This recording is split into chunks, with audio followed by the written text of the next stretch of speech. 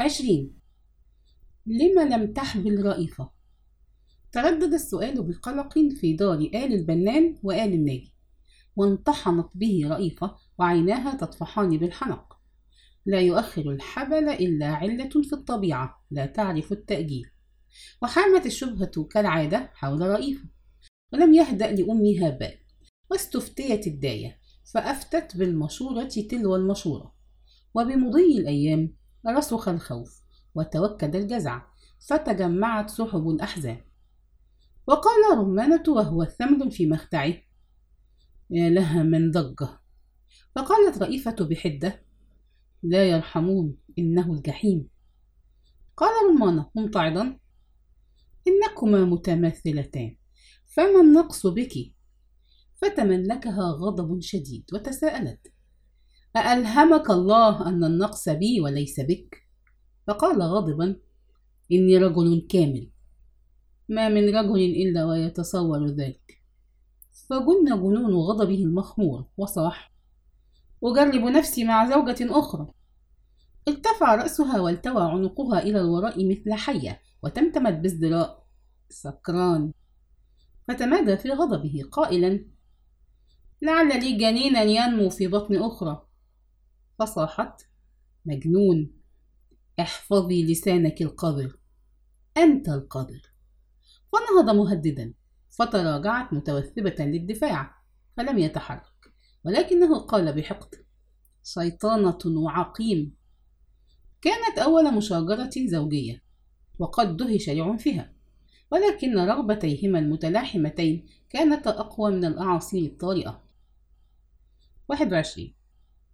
كان محمد توكل شيخ الحارة يجالس صديق أبو طاقية الخمار، عندما مرت الشيخة ضياء بمبخرتها، فضحك الخمار وهمس: رجعت الفتوانة إلى آل الناجي، فلم تواصل المرأة المجنونة البكاء. 22.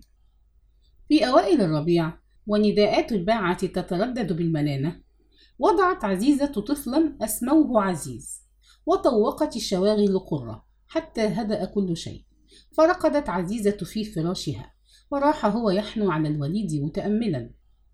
تأمله بقلب مضطرب بشتى الانفعالات المتضاربة، ورنت عزيزة إليه برقة وإعياء وفخار وتمتمت: ما أشبهه بك، لم توكد ذلك؟ إنه لا يجد له شكلا، ولكنها تتكلم ببراءة. لقد نسيت الماضي تماما، وهي غريقة البراءة والحب. عاد الرفيقان السرور والألم يتجاذبانه.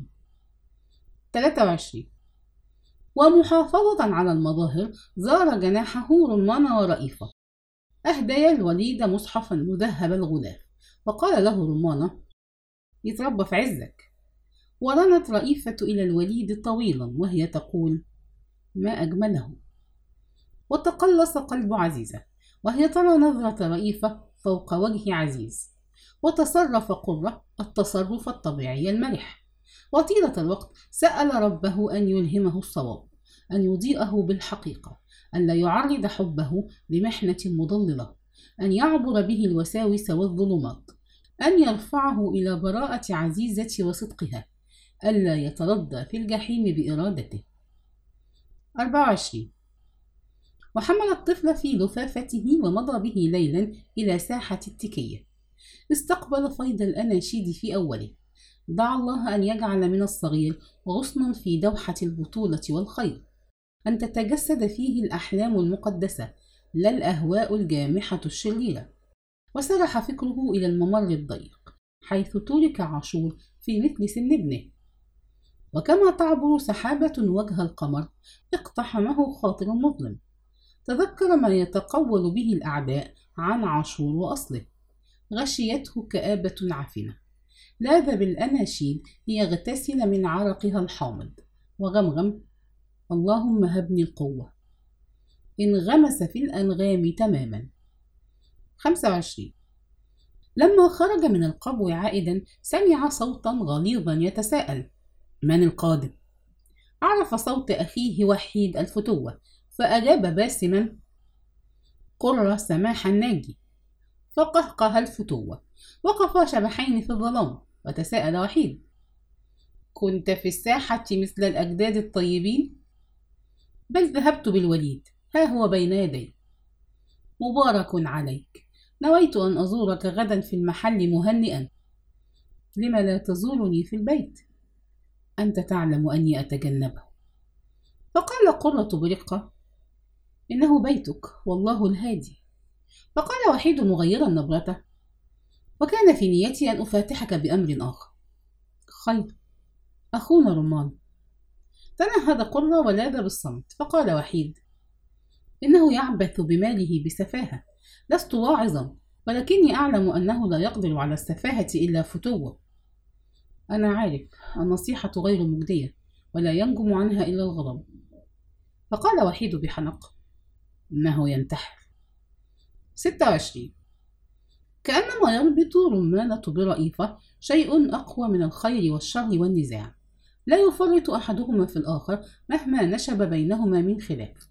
النقار متواصل والحب متواصل، يختلط العنف بالدلال، الزجر بالتنهدات، سوء الظن بالقبل. هي في اعتقاده عقيم، وهو في حدسها عقيم. هو رجلها الوحيد، وهو أيضا لا يخطر له أن يتزوج عليها، ويقول وهو ثمن: إنها قدر. 27. وتوفي رضوان بكر الناجي عقب مرض قصير. كان قد اعتزل الحارة حتى نسي تماما، فتذكره الناس بالموت بضعة أيام. وزعت تركته بالاتفاق حتى يخلص المحل لرمان وقرة، ووزعت بقية التركة بين أنسية زوجته وصفية أخته. 28. ولم يعد رمانة يقنع بالبوظة والمخدرات، فانزلق إلى القمار يدفن فيه ضجره. وتصبر قرة ما تصبر حتى فاض به الكأس. فقال له يوما وهما في حجرة الإدارة: إنك تبعثر مالك بلا حساب. فقال بجفاء: إنه مالي، تضطر أحيانا إلى الاقتراض مني. هل أكلت عليك قرضا؟ فقال قرة باستياء: ولكن ذلك ضار بعملنا المشترك، ثم إنك لا تكاد تبذل فيها أي جهد. فقال رمانة بامتعاض: إنك لا توليني ثقتك. وصمت قرة مليا، ثم قال: من الخير لكلينا أن ننفصل، فليستقل كل بتجارته قبل أن نغرق معا. 29. عرف الخصام، فاضطربت له أفئدة الأسرة. أما وحيد فقد زار قرة وقال له بكل صراحة: افعل ما تراه في صالحك. وقال له أيضا: ابنك يكبر يوما عن يوم. ثم قال عن رمانة بازدراء: إنه خنزير مثل زوج أمه. واجتمعت صفية بقرة ورمانة وقدمت اقتراحها قائلا: ليستقل قرة بالإدارة، وليأخذ رمانة نصيبه من الربح وهو حر فيه. فقال رمانة: لست طفلا يا عمتي. فلمعت عيناها وقالت: سمعة الناجي أمانة بين يديكما. فقال قرة بحزن: سمعة الناجي؟ لنا الفتونة، وما هي بالفتونة؟ أبونا ضائع بلا ذنب، أخي إما في البوظة أو الغرزة، ثم يمضي إلى القمار. فتوسلت إليه قائلة: أنت الأمل يا قرة. فقال بشدة: لذلك أريد أن أستقل بتجارتي. 30. انذعرت رئيفة لفكرة الانفصال، وأعلنت عن مخاوفها، حتى قال لها رمانة: أنت أيضا لا تثقين في. فقالت بلين ومداهنة: إنك أهل للثقة إذا أقلعت عن عاداتك السيئة. سأقلع عنها حتما إذا اضطررت لتحمل مسؤوليتي. وهل تعرف العمل حقا؟ فقد متسائلا فقالت: يلزمك وقت للتدريب يا رمان، احذر العناد والغرور. كان الرأي دائما رأي أخيك، هو عقد الصفقات، هو الرحالة، هو كل شيء، وأنت متربع وراء مكتبك لا شيء. فتلظى بالحقد مليا، ثم قال: وما العمل إذا صمم على تحقيق فكرته؟ فقالت والشر يتراقص في عينيها: يجب منعه بأي ثمن. بالقوة؟ بأي ثمن. أتدري ما معنى أن تستقل الآن؟ أن تفلس في أيام أو أسابيع. أخ وجيه، وأخ فتوة، وأخ شحات. والعمى بادر بالملاينة. في الوقت نفسه غير حياتك، اشترك في العمل، ثم نفكر في كل شيء. صمت متجهما، فرجعت تقول: خسائرك فادحة، ماذا يبقى لك لو وقع الانفصال الآن؟ تذكر ذلك. وسكتت قليلا ثم وصلت: وتذكر أيضا أنه لا يوجد مستحيل. 31. مضى قرة يستعد لسفر عاجل. اقترح رمانة عليه أن يؤجل فكرة الانفصال لحين عودته، وقال له برقة غير معهودة: ربما وجدتني لدى عودتك شخصا آخر. 32. وفي الليل تطرق الحديث بين قرة وعزيزة إلى الموضوع، ولم تخفي عزيزة مشاعرها، فقالت: إنه لا يستحق الثقة. فقال قرة: بلى، ولكن الوقت لا يتسع الآن لإجراءات الانفصال. ليكن، ولكن لا تتردد، إنه لا يحبك، وهو وزوجته يتمنيان لنا الهلاك. وتابعت عزيز وهو يلاعب قطة بيضاء، فرقت عينها وهي تقول: تلقيت من السماء هدية جديدة لك. فرمق بطنها بحنان وبهجة، وأشارت عزيزة إلى عزيز وتمتمت: أهلك يحلمون له بالفتونة. فابتسم قائلا: هكذا آل الناجي. فقالت عزيزة: أما أنا فأؤمن بأن أبواب الخير كثيرة. وعاشور، دائما عاشور، أتحن إلى أحلامهم؟ سأنشئه كما أنشأني المرحوم خضر، وليفعل بنفسه بعد ذلك ما يشاء. لم تريحون أنفسكم لو تتناسون أنكم ذرية عاشور الناجي. سنظل ذريته على أي حال. ورنى إلى عزيز طويلا ثم تساءل: متى أجلسه أمامي في حجرة الإدارة؟ 33. اتخذ السائق مجلسه بالدكار. وقف قرة بين مودعين: وحيد ورمانة، والشيخ إسماعيل الأليوبي شيخ الزاوية، ومحمد توكل شيخ الحارة، وآخرين. وأمسك محمد توكل بيد رمانة وتساءل بلهجة ذات معنى: من يحل محلك يا معلم عند السفر إذا استقل كل منكما بتجارته؟ فتجاهل قرة الملاحظة، مواصلا حديثا جانبيا مع الشيخ إسماعيل. وفي تلك اللحظة مرت الشيخة ضياء بمبخرتها وعينيها الدامعتين. لم يعد منظرها يثير استياء أحد من آل الناجي. وقال وحيد: الشيخة تبارك سفرك. وصافحهم واحدا بعد واحد، واستقل الدكر، ورمانة يقول: بالسلامة في الذهاب وفي الإياب. ورن الجرس وتهادى الدكار نحو الميدان. 34. كانت الرحلة عادة تستغرق أسبوعا. مضى الأسبوع ولكن قرة لم يرجع. تبودلت الأفكار في الدار مساء، فقال رمانة: عذر الغائب معه. وتمتمت أنسية: لا يحسب الوقت في رحلته بالساعة والدقيقة. وقالت رئيفة: مرة تأخر يومين عن ميعاد عودته.